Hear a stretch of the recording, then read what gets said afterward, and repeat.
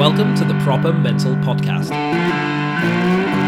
Normalising open and honest conversations about mental health by having open and honest conversations about mental health.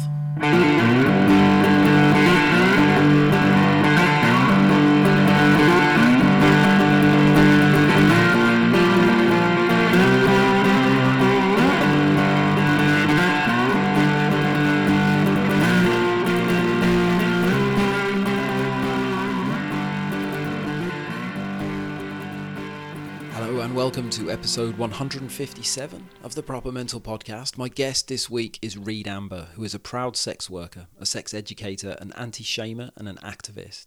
She is also the co-founder of Come Curious, a leading channel about sex and relationships, and she's the co-host of the award-winning Fucks Given podcast. And Reed describes herself as an anxious child, and she became aware of her mental health from a young age, but it wasn't until she went to university that OCD really got a grip of her. And in this episode, Reed guides me through her early experiences that led to her being diagnosed with OCD. And we chat about the different ways that obsessive-compulsive disorder has affected Reed over the years. We talk about the different themes and the way it manifests, the impact that it's had, and all the different ways that she's tried to manage it and to live with it. We talk about being addicted to drugs and addicted to phones. We talk about body image, resisting medication. We talk about different types of therapy. We talk about breakdowns and breakthroughs. We also chat a lot about sex and Reed's work in the sex industry, particularly the work she does around anti-shaming. Shame and guilt are both words that are far too often associated with both sex and mental illness, and it was wonderful to kind of explore this complicated topic with Reed.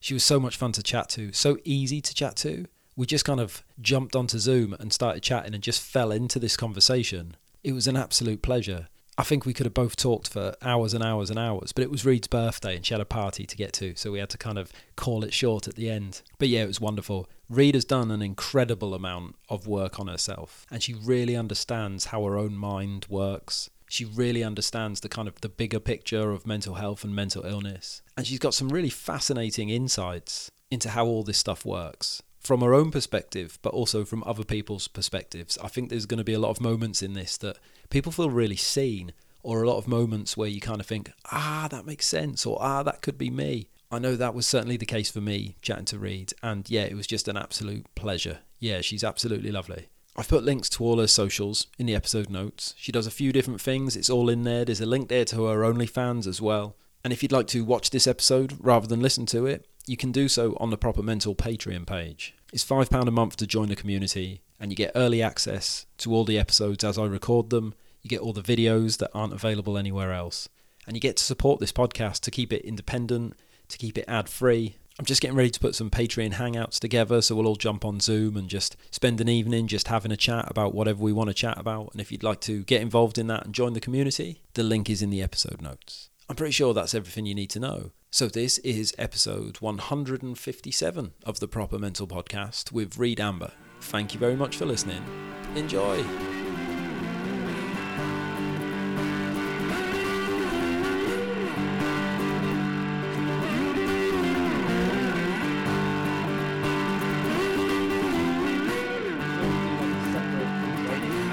Just to kind of like set the scene a little bit. And I'll tell people a little bit about you and where they can find you and all the links and all that sort of stuff. And then that means, like, for this bit, we don't have to do like a really cringy, like, so tell me about yourself. Because I always feel like so awkward when, you know what I mean? Yeah, I used to, until we saw a life coach, and she was like, fucking own it. Like, own that part. Obviously, you can't speak for other people, but you always feel so like, I do this, this, and this. And she was like, no, like, you need to big yourself up and fucking like know what you're saying. And be like, I do this, this, and this.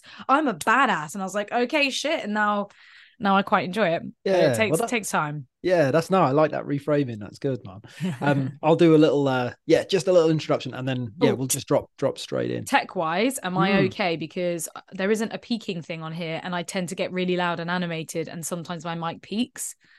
I can sort all that out in the in the edit. Yeah, that's no problem at all. You sound great. Sweet. Yeah, it's wicked. Cool. So here we are with another episode of the Proper Mental Podcast, and my guest this week is Reed Amber. How are you, mate? Hi, I am so excited to be on this podcast, talk about mental health, because we just don't get the opportunity on our pod. Yeah, I'm yeah, fair excited to one. like dive in deep, like fully deep it today. Let's Right, go. we're gonna go for it, right? Straight in. That's awesome, man. I'm really proud of us, Reed, because we've made it happen. We've worked hard to make it happen this evening, Oh, haven't we? We've so hard. This has been one of those podcasts that, like, and it probably is mostly all my fault, rescheduling because life is chaotic. And sometimes you just don't have the energy to do an hour long, 2 hour long recording, or life gets in the way. So I really appreciate your flexibility because my life is chaos, beautiful chaos. Couldn't live any other way, but still mad chaos. Oh, mate. Well, no, I really appreciate you making time for it and coming back to it. And yeah, it's like it's awesome to be here. Awesome to be here. And let's start with that chaos, mate, because I know that you do lots of different things. Yeah. How do you describe what you do? How do you even begin to kind of break it down if you had to put it in a nutshell? To put it plainly, I'm a sex educator, but I'm not the sex educators we got at school. I think that's what we think of. I don't have any degrees or qualifications, but I'm someone who talks openly and honestly about sex, my personal sex life, and I've learned a lot in the process. And I just try and relay that information to other people to help them feel better about not just their sex life, but also their themselves and the world that they live in and the kinks and fetishes that they might have. Or again, I talk about mental health and also body image online. So trying to make people feel good, I think is the baseline. Trying to help people to accept themselves, because it's not easy these days to really feel good within yourself, especially if you do suffer with mental health issues like me. I got a whole bag full. So Yeah, I think it's really interesting to me. The sort of there's a lot of similarities, I think, between mental health issues, mental illness, and Mhm. with sex in the way Yeah, that huge. society likes to make us feel about these things, right? And the Hmm. first word that jumps out to me is shame. There's a certain amount of Oh, shame that we're asked to feel about both of those things. yeah, And the shame. I was thinking about the best way to phrase it, right? Normally, if I have like, I don't know, say I had a musician on, right?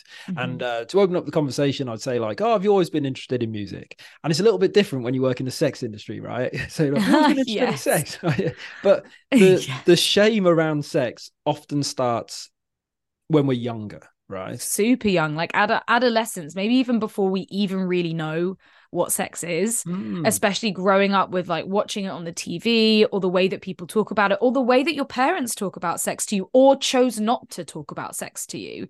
That already builds shame, because and I find it really rare to find parents that are so open with their kids about sex, because it feels like weird and icky and like barriers and lines crossed. And how much do you say and how much don't you say? I don't have kids, so I can't comment, but I definitely feel like I have a healthier look around sex because of the way that my parents were around sex, and nudity especially. My mom's Danish, so like being nude is really, really normal in Denmark. It's just like, yeah, not a big thing. We're really, really covered up in this country. So being around my mum and my dad naked a lot of the time, and talking about sex, and talking about it quite matter of factly. There was no fucking birds and bees or stalk story. It was the facts, which was very valuable when it came to sex. But that didn't stop the shame that I created for myself, the shame that, well, let's not say created for myself. That sounds kind of harsh.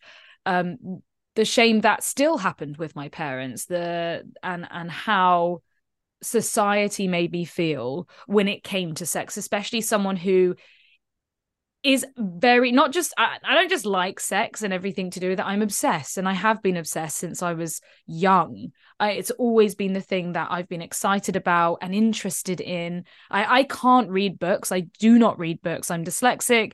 I'm neurospicy, ADHD, and the only thing I enjoy reading and actually actively do is reading about sex, whether or not that's like erotic literature or understanding more about the psychology behind sex. It's fascinating.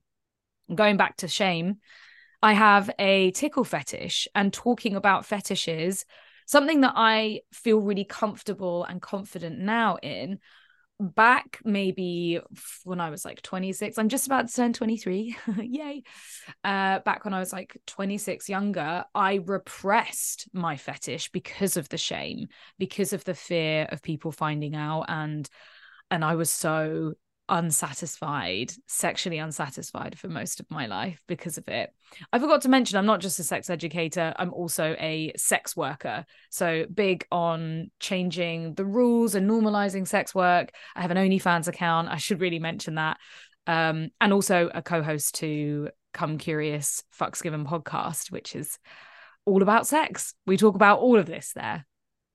So I'm really interested in kind of how you went from feeling that shame as a young woman to stepping into a place where you can talk about these things and enjoy these things and like express yourself authentically and sexually, because it seems like a big leap. I think particularly the way society does it, it's so different for men and women. Like it's so like it's pretty much, it's accepted, isn't it, that like teenage boys are like wanking themselves to death, like, well, yeah, that's the stereotype. Yeah. And then like women, it's more like women tend to sort of masturbate and pretend they don't, right? Yeah, that seems to be that. I mean, it might be different now. I'm certainly thinking back to like my teenage years. But how did you go to like, how did you learn to, I suppose, bypass that self stigma, that shame, and like start stepping into this stuff fully?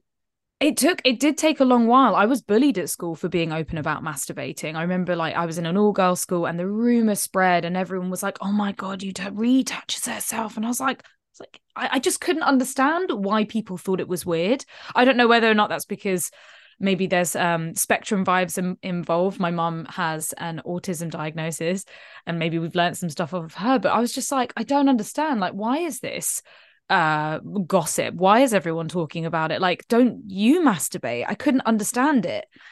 And I think you're right. There is that stereotype of like young teenage boys masturbate loads and it's just widely accepted. Oh, boys will be boys. And then women, it's like hush, hush, and don't tell anyone. And of course, I think it's a little bit different now. I think it's especially back then, teenage boys were laughed at, were still shamed for masturbating. I feel like now at the moment, it's really cool and empowering for women to masturbate and have sex toys, but there's still not enough when it comes to men and masturbation and men using sex toys. Even in like the films we see, it's kind of a laughing point for men to masturbate, but for women, it's very, oh, sexy and beautiful and like innocent.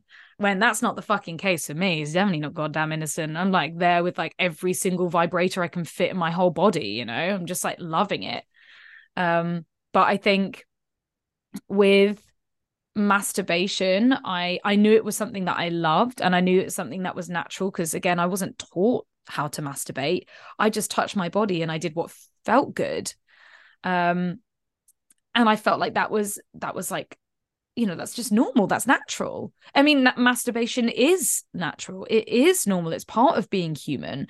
We use masturbation as a stress reliever, as a really great tool to make us feel good. It gives us endorphins. It helps us sleep at night. There's so many variables with masturbation. And I just still don't understand why people have such a problem with it and people go all like weird and embarrassed and icky about it.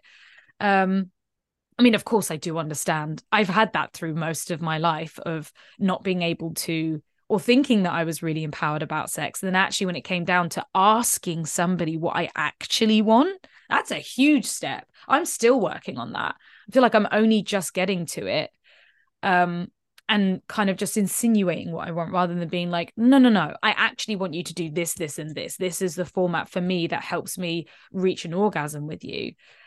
We've gone on to partnered sex now, haven't we? Instead of, we've just like leapfrogged over from solo sex to partnered sex. Yeah, well, I think anything where I'm really big on like authenticity, and I think it doesn't matter what part of ourselves we're talking about. If we suppress that, if we push it down, if we feel shame about it and try and ignore it, the impact that has on our mental state is huge, right? And it, you know, and my God, like with my tickle fetish, because again, I was never honest about it, I would be stuck in those shame wanks, like lying late at night, watching my falling asleep boyfriend at the time, being like, oh, I really hope he doesn't wake up and see me masturbating over all of this porn, or like thinking about it.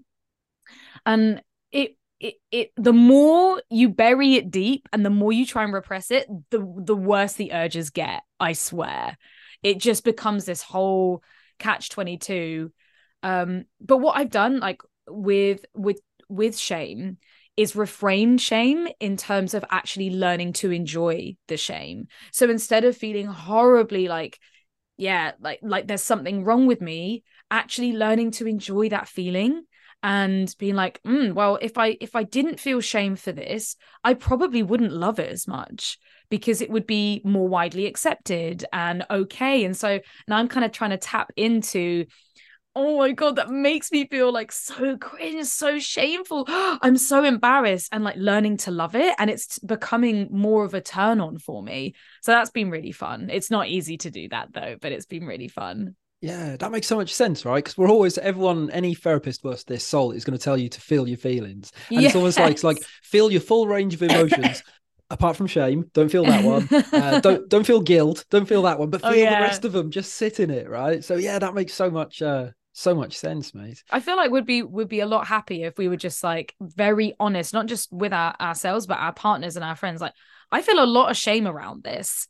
Okay, like let's like enjoy the shame rather than fighting it, because sometimes you can't fight shame. Sometimes it's just too great. Society thinks too much of it. You know, I'm very grateful that I have a tickle fetish, which again is something that's still quite widely accepted. It's not really seen as anything too crazy, but I mean, if it was something else, if it was like scat play, for example, God, that would be really, really difficult to deal with. For people who don't know what scat play, that it's like it's poo-poo. Playing with poo-poo. So that's a harder sell, right? It is a harder sell. I mean, yeah. Can't yuck someone's yum. I like try everything once, and I'm fascinated about people who are into really, really obscure, uncommon things. But it would be really hard if you had that kind of a fetish. Yeah. I always think like with sex, you can't win, right? Because if you like, if you're very experimental and expressive, well, then you're going to get slut shamed by society. Yeah. They're going to say, oh, it's too much. If you just quite like very sort of run-of-the-mill boring sex, well, then you're boring, right? Do you know what I mean? That's exactly, yeah. It's like prude shaming almost. Yeah, like, oh my God, that's so vanilla. Like, no, vanilla is beautiful and wonderful and sexy. Like, life would be so good if we were all into vanilla sex, but we're very complex compared to that. We try really hard to talk about that on the podcast, because I think that gets slipped to the side. We're moving into, oh my God, you're monogamous. You're not non-monogamous, and non-monogamy is now seen as this like next level of a relationship, when it's just not. It is not making your relationship morally and exciting. Monogamy is beautiful when it works for people, and non-monogamy is beautiful when it works for people, and it's complicated on both sides. It doesn't matter what you're doing. So yeah, can we just stop shaming the monogamous vanilla people? They're what makes the world go round, guys. That's it. Just do what makes you happy, doesn't it? That's what it comes down to. Express yourself. Yeah, man. Yes.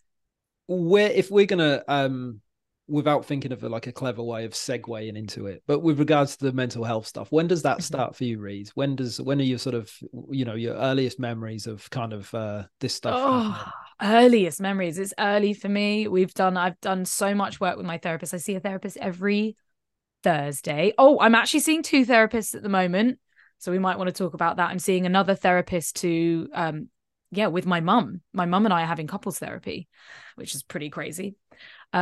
It's a lot of therapy though, so that's going to be nipped in the bud soon. I don't know if I'd recommend all this therapy, but for me, my mental health issues started, earliest memory was probably when I went into secondary school. So from the ages of like 11, 12, 13, I would say, very, very clearly remember not being able to eat my lunch and being stuck in the toilet shitting my guts out because of anxiety manifesting in my stomach and causing me a lot of IBS issues, which I still get today. Thanks IBS. Lol, you tricksy fucker. Oh, am I allowed to swear? I should really Yes, I've got. I find it very hard to talk about like mental health without swearing, right? Yeah, like, it's got to be done. Same with it's got to be sex. It's done. just Yeah, like, that's it. you got to swear. It's the lingo. Yeah, I always find it's quite interesting between when people know that something's not right and then the gap between that and when they get a name for it, depending on the size of that gap, tends to be how much chaos someone's experienced sometimes, you know. So how what was that like for you, you know, from that early age? I mean, did anyone else know things were wrong? Like, how did that sort of progress? No, I remember going to the doctor with my mum and the doctor saying that I was getting headaches in my stomach. No one knew what anxiety was back then. It's so clear now that I was an anxious kid. My OCD must have started really young. It got progressively worse throughout secondary school. And I think it got worse because I buried it down so deep. I wasn't taught how to talk about my anxiety and my emotions. And I buried it so deep that, you know, I don't think anyone really saw it because it was always happy, smiley, extroverted, excited. Everything's great all the time. But looking back, I was a really, really unwell, anxious kid. It got worse when I started university. Oh God, yeah, university sucked. I had a really tough time during that time, especially because I also found drugs. Like, wow, taking drugs that took all of what was in my head away, that took all of the OCD thoughts away and all of the bad feelings. And even just for a split second, I was free. So of course I built a dependency on drugs because that was my escapism, as well as how to deal with life, how to tolerate life.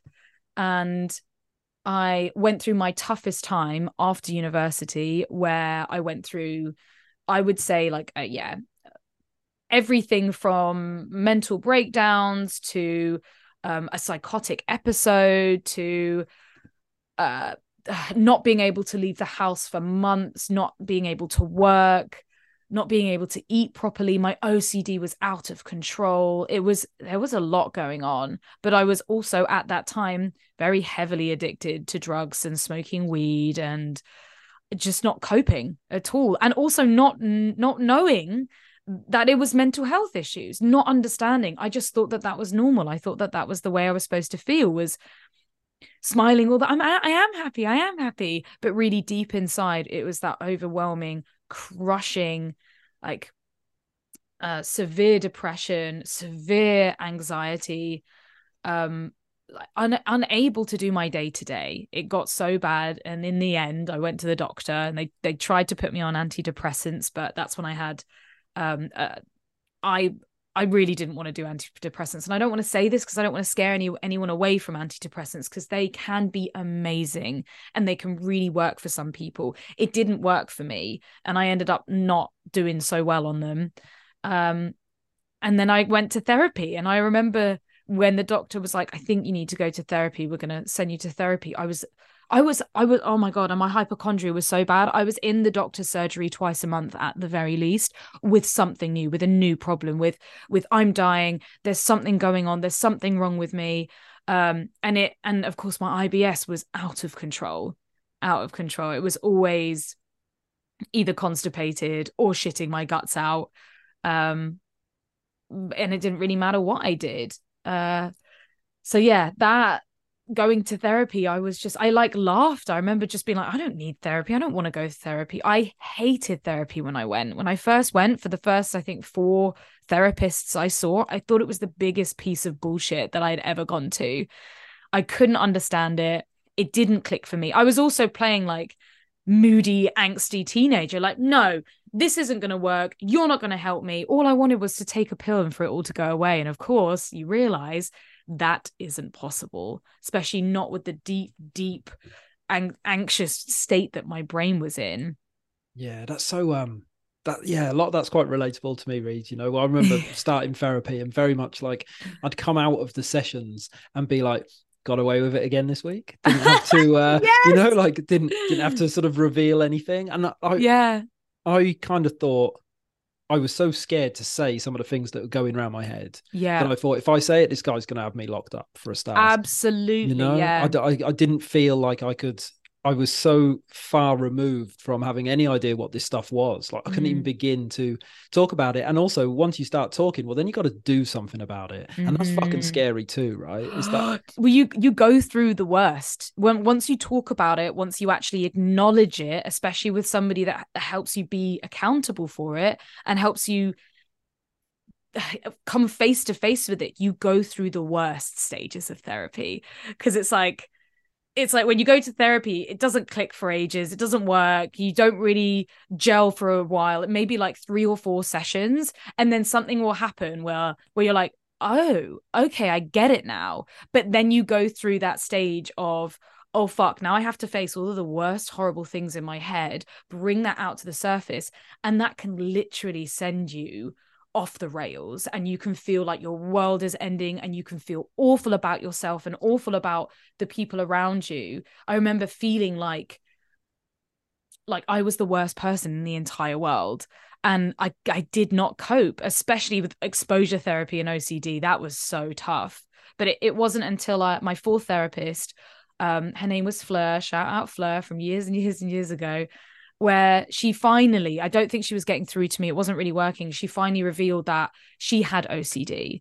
And that's when it clicked for me, when I realized that someone who had OCD it was actual living proof that they could manage it and have a job and be in an office and be able to help somebody else. And I was like, fuck, if she can do it, I can do it. It gave me hope, because I also didn't believe them when she said I had OCD either. I was like, fuck off. Like, I don't flick light switches. I don't count numbers. That isn't me. And she was like, it's you. And I still didn't believe it. It still took me years. Like all of that imposter syndrome of like, I don't have OCD. Sometimes I still get that where I'm like, is it really OCD that I have?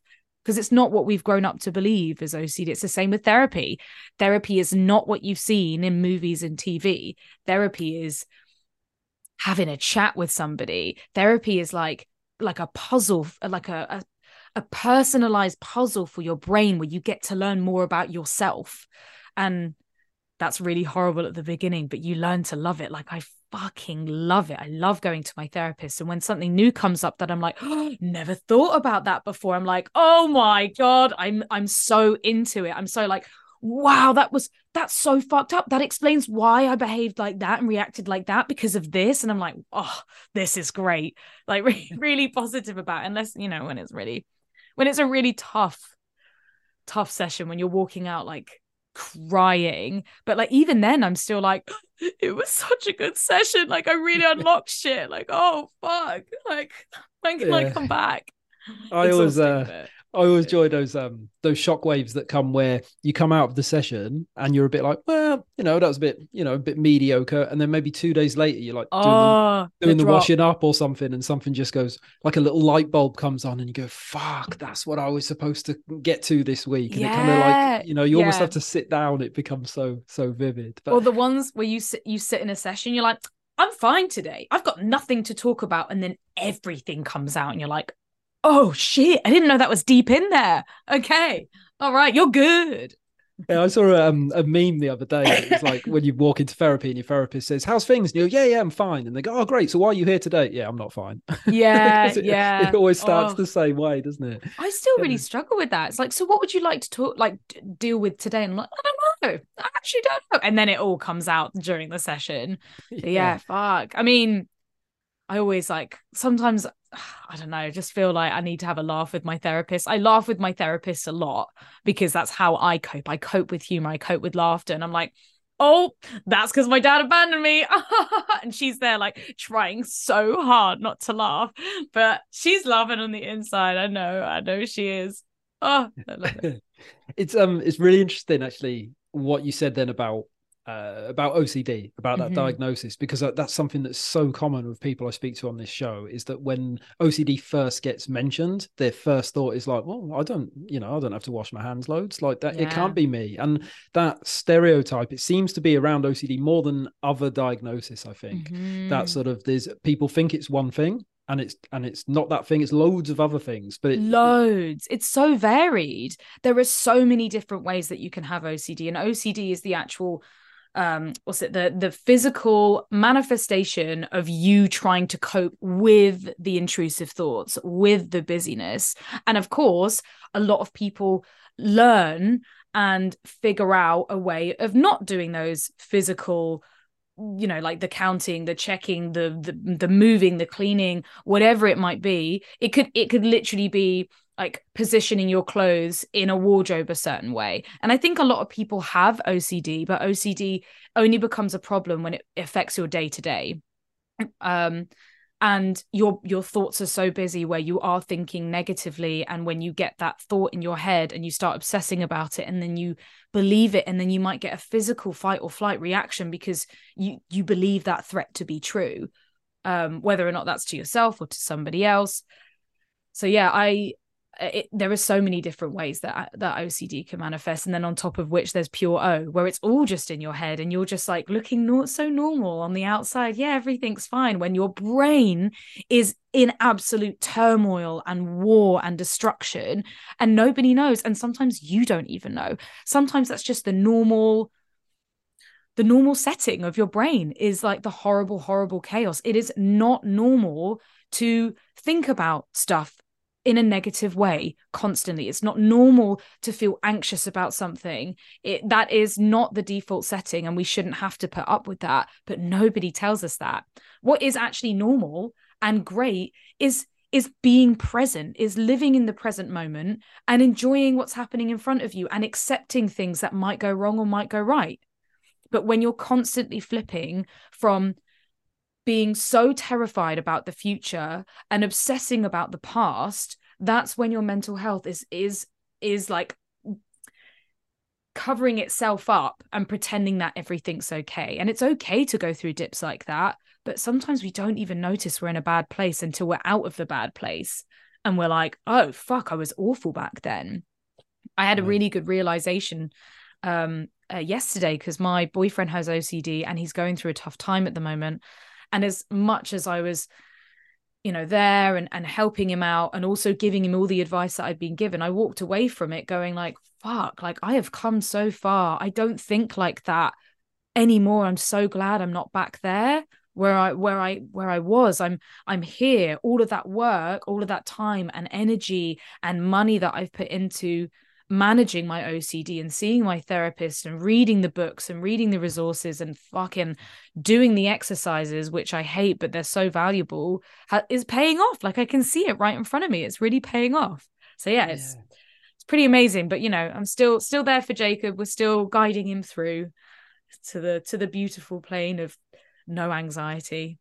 Yeah, that's such a beautiful realization, to be able to just look back and go, hang on a minute, look how far I've come. We're so focused as humans on how far we have to go. Yes. And that never changes. There's always somewhere to go. It doesn't matter what you're talking about, right? But we never kind of look back and go, hang on a minute, like I was fucked and I'm not now. And I should give myself credit for that. Like I'm gonna celebrate that, and I'm gonna, you know what I mean? Like, and yes, I've done the work myself, and yes, I had a good therapist, but they didn't do the work. They just helped me do the work, and I'm going to celebrate like that.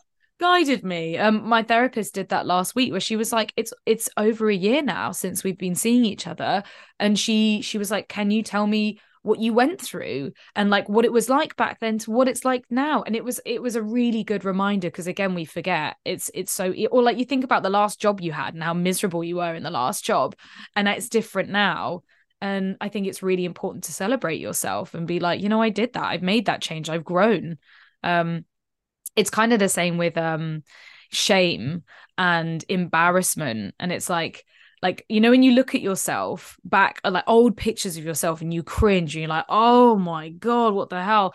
Try and think about, if you don't cringe, then then you haven't grown as a person. You're only cringing because you're so different now, and you're seeing all the mistakes that you made and how you're not doing those mistakes now. It's very valuable. Yeah, whenever I think about that type of growth, right, I always wonder if it ever stops. So when I was like, when I was 15, I thought I knew everything. And then 18-year-old me looked at 15-year-old me and thought, God, what a dick. And then 21-year-old me thought about 18-year-old me and thought, oh, what a dick. And I wonder if I'm going to be like 80 going, well, when I was 70, I was a right knobhead. You know, like, will it just carry on? Like when you're an old person, you're still kind of like, still cringing over your 70-year-old self when you're 80. I mean, so this is like, even the language you're using there, you're calling yourself a dick, you're calling yourself a knobhead.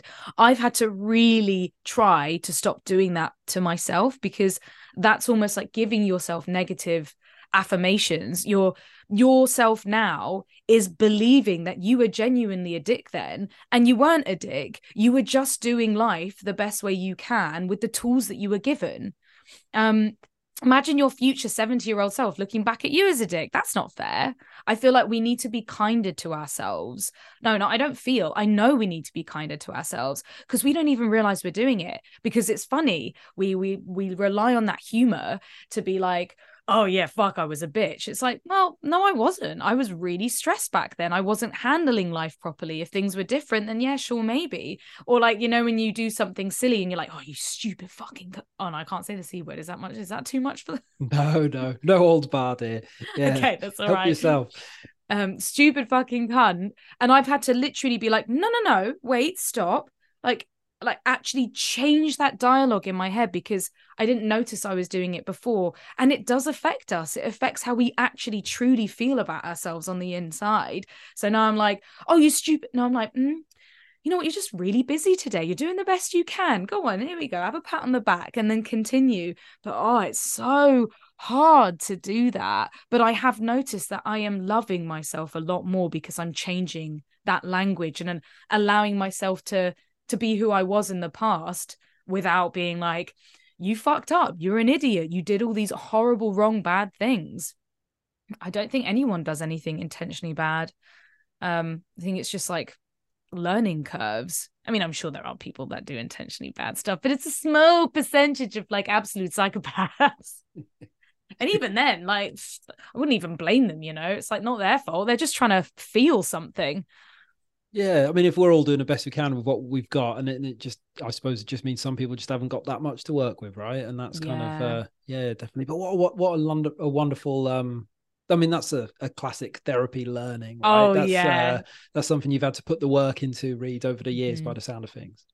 Yes, and I still can't get my head around the like, put yourself in front of the mirror and do affirmations. Like that doesn't necessarily work for me. But you know, changing that dialogue of every time I'm shitty about myself to myself, even if no one can hear, even if I sneak it sometimes, that's been extremely helpful, and I feel really proud for doing so. Yeah, it sounds like therapy was massive for you, dealing with OCD and getting out of that place. Did you then, as that started to sort of come together and as you started to learn a bit about yourself, did you then have to clear up the addiction side of things? How did they work parallel with each other, mate? So I'm still working on the addiction side of things, like addictions to lots of things, not just substances and drugs and alcohol, but also things like sex and binge watching TV and binge eating and exercise. Because it's never really about the thing that you're addicted to. It's about where your mind's at and what you're doing to your body and why you're doing that thing. Honestly, therapy was life-changing for me, game-changing. It saved me on multiple occasions from awful thoughts, from self-harm and suicide. And actually, my therapist said to me the other week about substance abuse is a form of self-harm, which I never even really considered, because it's always something that's been like really fun and amazing and I have the best time on, but not when you don't have a healthy balance, not when the recovery time and the recovery feelings that you get from the come down is so detrimental to your week and to your life. That's when there is a problem. There are some people out there that can have, I don't want to say healthy, but that can have a good relationship with drugs and alcohol. But for the most part, most of us don't. And that's just because we rely on it to escape our own minds, to get away from something. And it has been a hell of a journey. I'm still struggling with it, but I can proudly say that in February, I will be 1 year cocaine free. Woo! Oh, mate. I think I'm like 6 years smoking weed free. I've still got some other ones to deal with, but I am definitely, it's my birthday this weekend, and I've chosen that I'm having a full drug-free birthday weekend, that is huge for me. I haven't had a drug-free birthday in like maybe 11 years. Wow. Yeah, Mate, maybe that's longer huge, than right? that. Yeah, thank you so much. Yeah, and good it's for you, man. the whole talking about drugs thing for me sometimes feels a bit more shameful than talking about sex, because it's still something that is really hard to admit. I'm still trying to work on it with my therapist and work on it with other people. And I think the good thing is noticing when you're hitting like the 30s, a lot of the friends that maybe you would go out with and party with, they're also going like, fuck, I can't do this anymore. Like, I don't want to do this anymore. So yeah, shout out to anyone there that's dealing with having a little bit too much of something. Even if it's covered in healthy eating or going to the gym, we can still have very negative addictions to going to the gym too much. I definitely went through a phase of healthy eating, which was actually just I'm controlling my food intake. Again, very, very OCD. And yeah, I'm feeling really, really good at the moment about where I am, which is nice. Yeah. Yay. And again, nice to be able to say it, right? Yes, it's so liberating to just say it and like mean it and be honest with it. Instead of trying to lie to my friends and be like, oh no, I'm not on a come down, like that's not true. Like, yeah, I'm on a come down. I feel like shit. Like I'm really got to sort my stuff out. And even so, alcohol, evil alcohol, because it's so normalized in this country. It's everywhere. You can't escape from it. You go out for a meal, it's there. You go on a date, it's there. You have a cozy night in, it's there. And alcohol, depending on how alcohol works for you and what you use it for, it can have really negative effects on you. You can go through weeks of, after just getting absolutely wasted, go through weeks of feeling so bad about yourself, which is unfair. If it's not giving you joy and serving you a purpose, if you're literally spending days going like, oh my God, I can't believe I did that, and I feel so awful, then is it worth it? Is it time to take a change, have a break, really look at the reasons why you might be using that thing, to like get through? But easier said than done. It's so hard. Yeah, it's difficult, and it's the way other people respond. So I don't drink. I'm teetotal. I've not had a drink for 7 years since I've had a drink, and I found when I stopped, the hardest thing, it took me 2 years to stop, right? Of like sort of getting back into it and realizing I couldn't keep doing it. And the hardest thing about it was other people's reactions. Yes. Other people, go on, just have one. It's so easy. The peer pressure is like secondhand nature. And you'll say no, and then someone will go to the bar and buy you a drink. And you're just like, oh, it's right in front of me. It's it's a bit different with drugs. Not everyone has it. It's not, you're not going to have that at your nan's funeral, but it's some people might. But yeah, alcohol is really tough. Same with cigarettes. Apparently cigarettes are just as hard to quit as the same as heroin. Like, that's mad. That's crazy, huh? Yeah. Vapes are even harder to quit. Vapes are so easy. You don't even know that you're picking it up and putting it in your mouth. Oh my God, phones. My phone is my deepest, hardest addiction. I still can't be in a different room with it. It has to be by me at all sides. It has to be in my hand at all times. It's the last thing I look at when I fall asleep. It's the first thing I look at when I wake up. That is not healthy.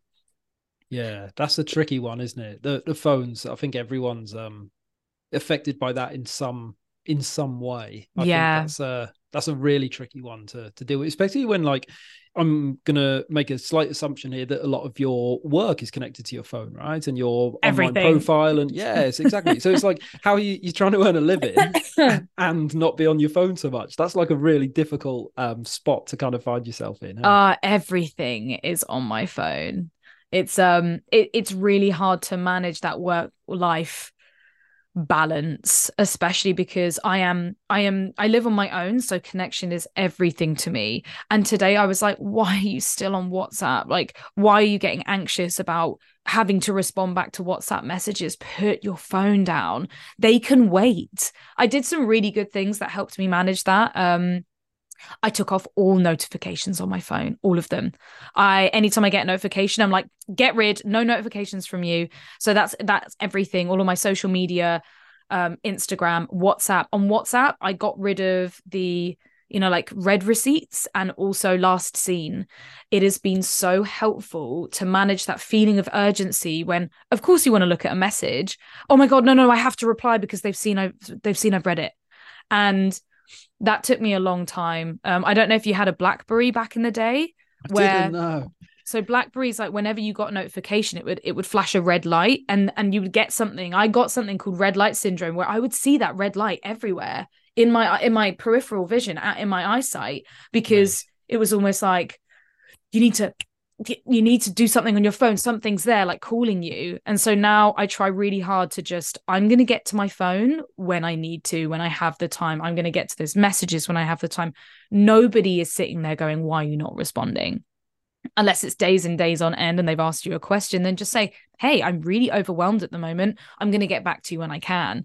But that took me a long, long time. And I still struggle with that.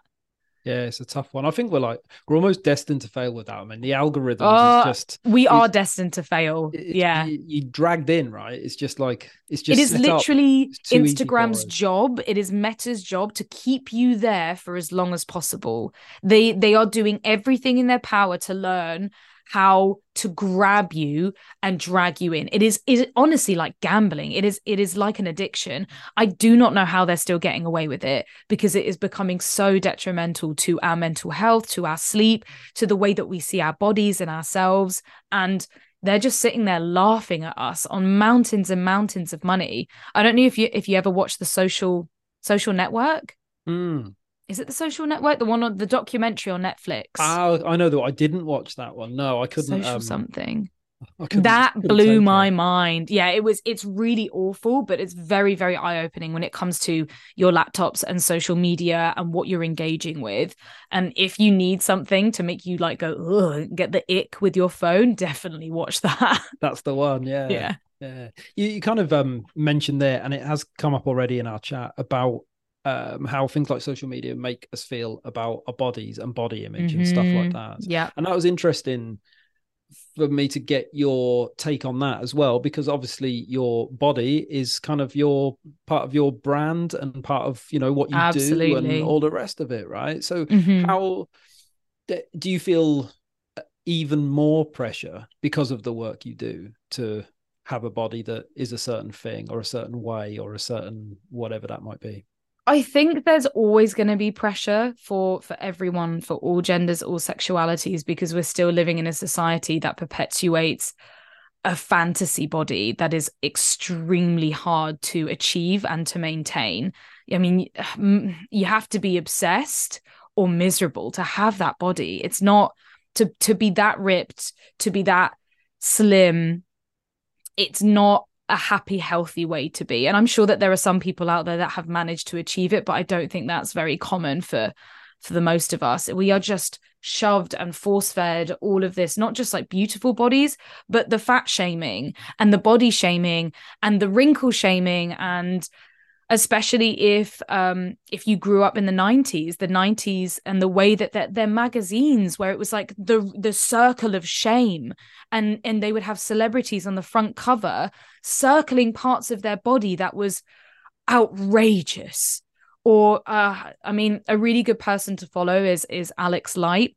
She posts a lot of great content about how things were and how bad it is and why we feel the way that we do now. And once you start to see that like that shaming about bodies, then you get why you feel that way. The reason why I was controlling my food is because I grew up looking at size 0 models in magazines and, you know, Kate Moss and all these people that I admired and I thought were gorgeous, but that were just really, really underweight and very not very healthy. It's like, we have to understand that our bodies change. Our bodies aren't made to fit into this cookie cutter mold of ripped with abs, that like amazing skin, and it's all a lie. It's all a fantasy. It's all photoshopping. And even if it's not photoshopping, it's choosing the best photo out of hundreds of photos. And so on my Instagram, I try really hard to post realness, to post poses where I'm not sucking in my belly and I'm really like enjoying my body for what it is. I still struggle with it. I still wake up some days and goes like, oh, but again, I have to really go like, no, what are you thinking? What are you saying to yourself? Why are you saying that to yourself?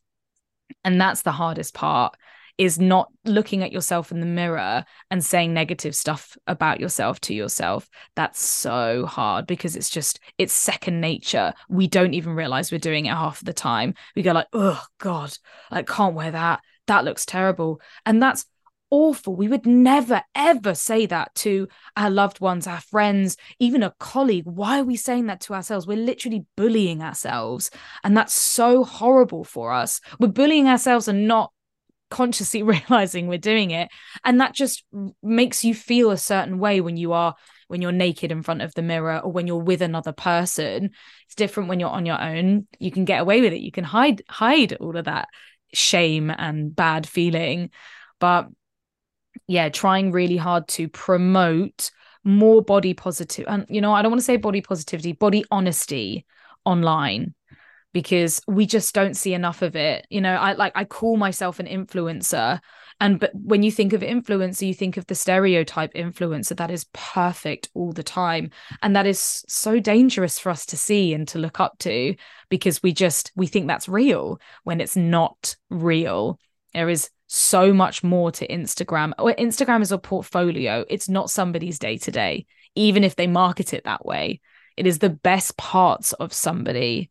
And I wish people put more real stuff up, you know, real stuff about their mental health, about how their body's feeling, about how they look.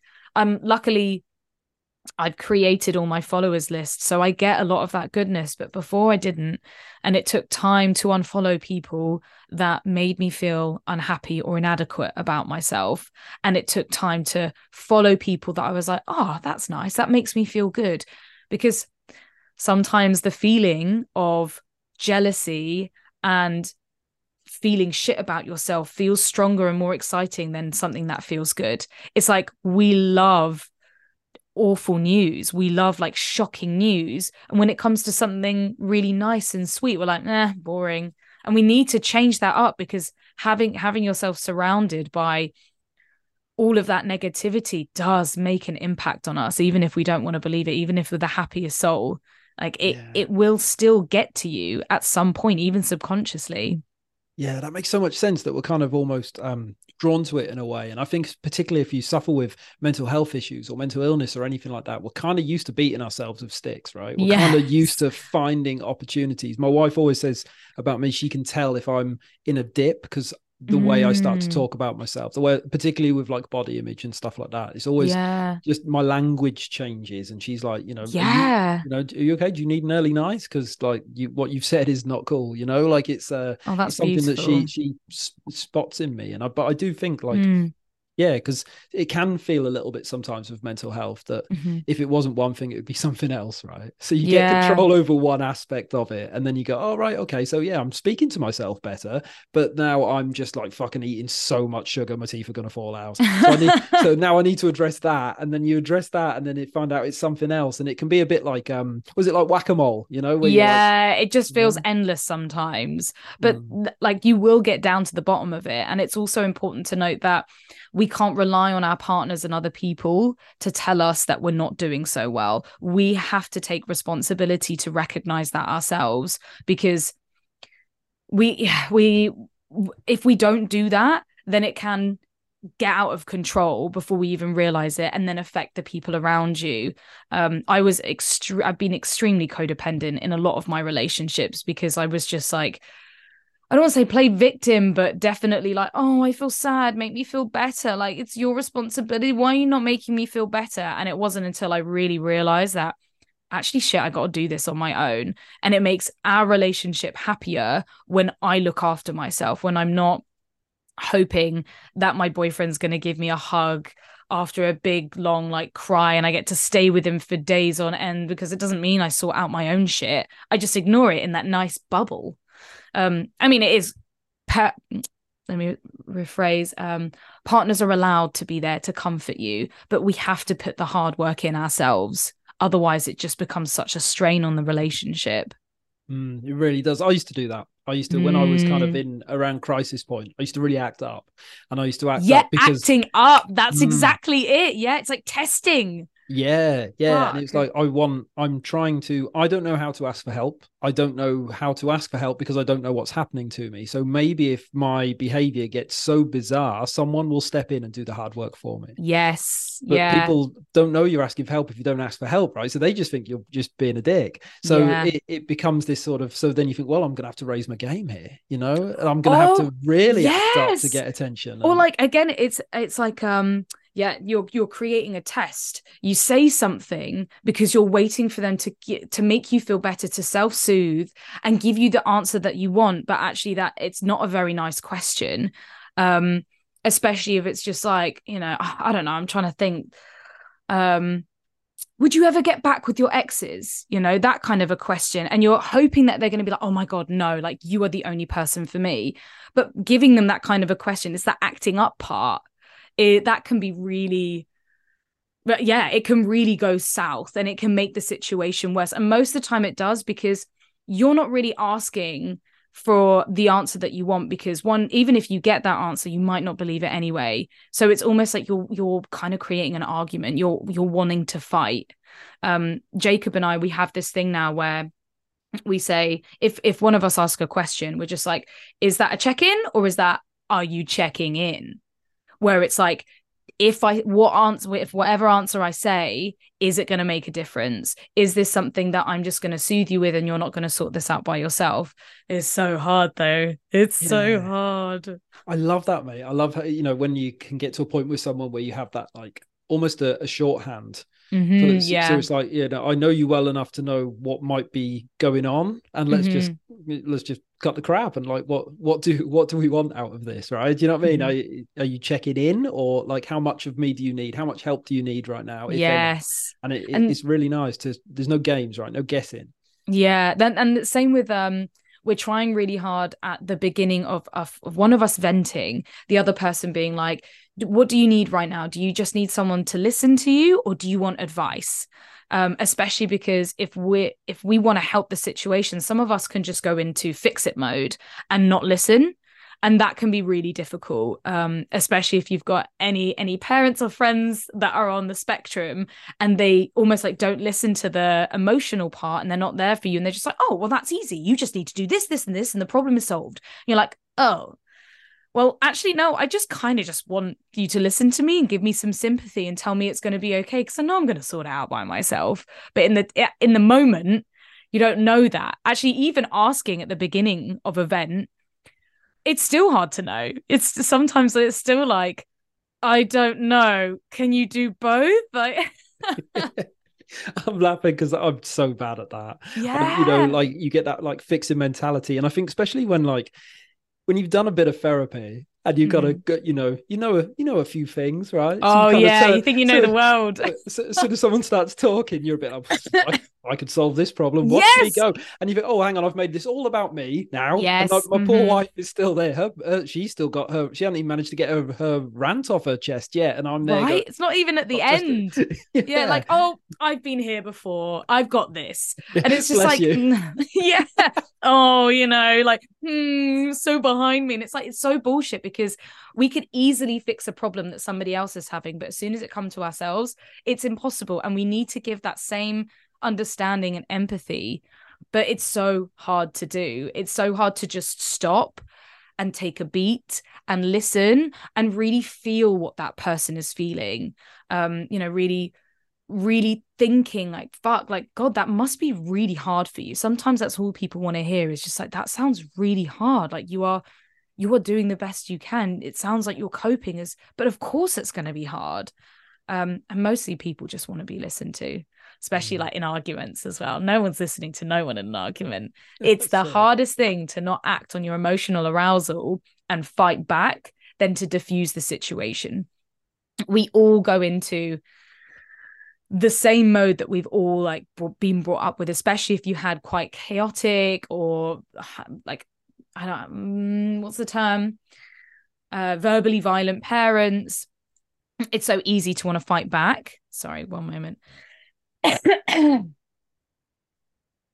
I okay? Okay. It's so easy to go into protective mode and fight back, but the hardest thing, the stronger thing to do is to be able to control that anger, to control that emotion, and just ask more questions. Be like, okay, I can even feel myself now. Like I can feel my clenching jaw, just being like, okay, what makes you say that? Like, why are you feeling this way? Especially when it's something that's like so opposite to your opinion. But in doing so, I feel like I can handle an argument now. Well, not always. Sometimes I have the bad days, especially when it's like to do with periods and hormones. Oh, you're fucked. You're fucked. There is no waiting. There is no thinking. It is just like, fuck. But being able to stop yourself and take a breather, take a beat, or being able to be like, I can see we're going to have an argument here. Like, I've heard what you've said. I'm going to go away, think about this, and then I'm going to come back. But fuck me. Someone needs to have a medal if they can do that, because that's so hard. Yeah, I mean, listening's a skill, right? It's a skill to practice. Yes. And it is something you have to try hard to get good at and not jump in and fix. And I think that's a lot of the problem with the conversation around mental health, is a lot of people, I don't necessarily want to hear it, because they're like, well, I don't know what to say. I don't know if you disclose something to me, I don't know what to say. And like exactly like you just said, Reed, sometimes you just have to say like, that sounds really shit, and I'm sorry you're going through that. I'm here. I can give you a hug. Tell me more. I got a really amazing book which was just called How to Listen, Hear and Validate. And it was not the easiest read. It did feel like going back to school, but it was so fucking interesting. It kind of brought out all the things that you shouldn't say and all the things that you should say. And I was going, oh my God, I say that. Oh my God, I do that. No, that's not what I want to do. So yeah, changing that language and being able to actually listen to people has also helped me give better advice. When I know the full story, when I hear the full picture, I can really see it from an outside perspective and go like, okay, would you like my thoughts? Would you like to hear my advice on this? Sometimes they just say no. Most of the time they say yes. Yeah. Is that really one of the first ever like big self-help books? Was that like men are from Mars, women are from Venus or something like that? And the underlying principle throughout that whole book is that men need to just stop trying to fix everything. Women like to talk and men like to fix. And that seemed to be the one big takeaway from that whole that's book. So interesting. Because I grew up with a mum that was a fix-it mum. And that, yeah, I think it just depends on the person, right? And I think that's probably why I'm so emotional and empathetic and really feeling for other people, because I had a mum that didn't really connect with emotion, that was extremely binary, and everything had to be factual and, again, very fix it. So yeah, it's fascinating what you get from your parents. Yeah, very much. I always think it's a bit like a pendulum, right? So it just goes back and forth. So whatever you've got, then you're trying to undo that, and then if you have kids, then they're going to try to undo what you've done. Yes, and it just goes back and forth, mate. Yeah. Oh, that fun generational trauma. That's it, mate. That's it. We're coming up to the hour, and I know you've got a birthday to prep for, so I'm going to let you go. Yeah. But I wanted to ask you one more thing. You just reminded me, actually, because you mentioned your mum, and earlier you meant that you guys have been going to therapy together. Yes. How's that been going? Wild. Well, it was not fucking easy. Oh my God. It probably, like, some of the hardest things I've had to do is go to therapy with my mum. My mum and I have had a really close relationship for so long. And then we had an argument and it just all broke. It all unraveled. And we couldn't get it back. We couldn't get our relationship back. It felt like we were strangers and we were so frustrated with each other. And so it was just an absolute miracle that my mum agreed to going to therapy, because I think also she recognized that she was like, we can't fix this ourselves. And it's been a really interesting journey. It's been a lot of emotion and a lot of course, because it wasn't just the one argument that did it. It would have been years of not talking about issues and putting up boundaries and understanding each other and hearing each other. So yeah, it's been fascinating. And I would highly recommend going to therapy with your parents. And I think it gets to maybe about the 6th session that things start feeling okay. But that is, until then, it is hard work. It is hard work to sit there listening to it all through gritted teeth, because I ended up feeling like a child again. I felt like a kid again. So yeah, it's made incredible waves. Like we're on talking basis, we're planning lunches together. So yeah, I'm very, very excited to see where this goes. But I would recommend it with anyone if you can convince them to go. Yeah, I suppose it sounds like you're both really brave for doing it. And I always think when we're talking about trying to communicate with someone else, mm-hmm. we're all the lead in our own movie, right? And everyone's thinking the same thing. So you're like, right, main character to sit down with this person, and I'm going to say this, and I'm going to say this, and I'm going to say this, and then, but they're having the same thoughts about you, right? So as soon as your mum says something, it's like, oh shit, yeah, I didn't really think of it that I'm gonna have to fucking eat some humble pie myself. Yeah, right? Exactly. Because I was so like, oh yeah, I'm all in the right, she's all in the wrong. And then when you actually sit down, you're like, oh fuck. Like I went through a real stage of bad person feelings, like OCD. I'm a bad person, I'm a terrible evil person. I can't believe I was ever like that. That's nasty. I mean, that's, for me, that's where my OCD brain goes. And then it's not until it is hard work, but so valuable. I've learned so much to bring back into my therapy as well, my solo therapy, with that. Although, like I said, I wouldn't recommend 2 therapists at the same time. It can be very overwhelming. Sometimes it's just a lot. Yeah, that is a lot, right? That is a lot. Sometimes with therapy, I always think it's about knowing when to stop. Yeah. Or when to give yourself time to process the learnings before you go in again. So I started therapy because I was in crisis. And then which is when most people go. And then you get to a place where you kind of like you're dealing with your shit and you're on your journey and you're learning stuff. And then it's like, well, I'm gonna keep going because I want to find out what makes me tick. I want to find out about myself. I want to dig in, and it's more of an exploration rather than a fix. But then it kind of gets a bit to the point of like, yeah, am I learning all about myself to avoid having to put any of this stuff into action, right? Is therapy distracting me from actually doing the work? Is therapy the self-soothe? Is therapy the OCD technique where I'm like, I don't have to deal with this. I just get to, let it all out of my therapist. You're right. I definitely have an addiction problem to my therapist, because when I feel like I'm not going to see her for a week, I'm like, oh my God, I'm freaking out. What am I going to do for a whole week? It's like, you're going to survive, babe. You're going to be okay. You just reminded me, this year was a bit wild for my mental health because I had an ADHD test and that came back negative. It came back that I didn't have ADHD, which I am going to complain about because I fucking definitely have ADHD. Like, it is very clear to me now. But they said I didn't have ADHD, but they said I had cluster B personality traits, which is basically a bunch of fun personality disorders. And of course, as we are finding out, personality disorders are getting quite dated and quite old and don't really relate to people anymore. So in my cluster, there's 10 personality disorders and they're separated into 3 categories. And cluster B is borderline personality disorder, histrionic personality disorder, antisocial personality disorder, and something else. But I can't remember what the fuck that is. So yeah, that really hit me hard, where and it was bad timing because it was at the time where I was just ending things with my ex, and so he used that and was like, that's why we've got all of these problems, is because of you and all your personality disorders.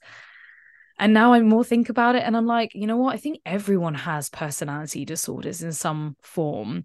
I think everyone's on the spectrum somewhere. Everyone's probably got neurodiverse ADHD, dyslexia, like mental health issues, but it just so depends on how that affects you and how much it prevents you from enjoying life and doing your day to day. If you aren't enjoying your shit, go and get professional help, because it can change your whole world. You do not have to sit in silence. You do not have to suffer and be miserable and spend half your time crying or feeling rubbish. Like, that is not acceptable. You deserve more than that. Please go and seek help and speak to somebody, because it's just, yeah. And just because you have therapy once doesn't mean you're cured. You might have to go back to therapy a few times. I mean, try them all. Like, therapy's a buffet. Try different therapists and different types of therapy. Like, I'm in Gestalt therapy at the moment and it's fascinating. I love it. Yeah, that's awesome, man. And yeah, it makes so much sense. And things get really complicated, I think, when we start putting names to them, you know, like the word disorder. That I'm uncomfortable with the word disorder. When you're talking, then it's like, you know, what, who is anyone to tell anyone else that like something's disordered? How much of this stuff is a perfectly normal reaction to a world that's not always very nice to live in, you know, where horrible things happen? Like, it's especially histrionic personality disorder is so dated, and it was targeted at women, and some of the criteria you have to hit was wearing inappropriate clothing, talking inappropriately about sex. You know, it's just like, that's fucking me to a T, but why does that make it a disorder? Because you're fucking uncomfortable with it. So crazy. So yeah, you're right. The whole term thing, labels are there and they're good if you need a label. If you have imposter syndrome, if you feel like getting a diagnosis can be helpful, because I was like that. I needed those diagnoses to believe to believe that I had those conditions to be able to feel capable to tackle them. But for the most part, they can just really fuck people up and they get it wrong and you get the wrong help for them. So you just kind of have to, if you feel you've got something, go with that and seek help and see if it works. And if it doesn't work, then try something else, you know?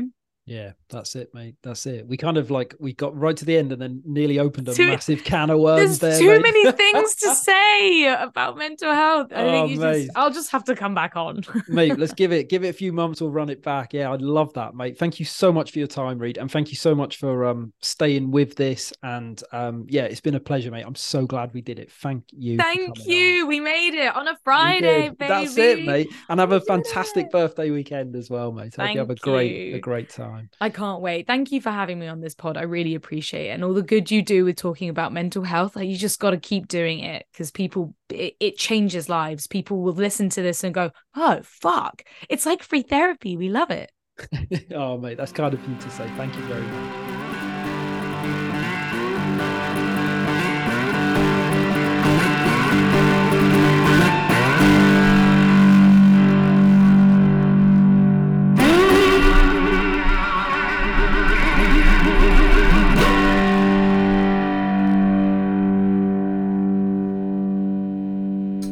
A big up to the Proper Mental Podcast. A Proper Mental Podcast.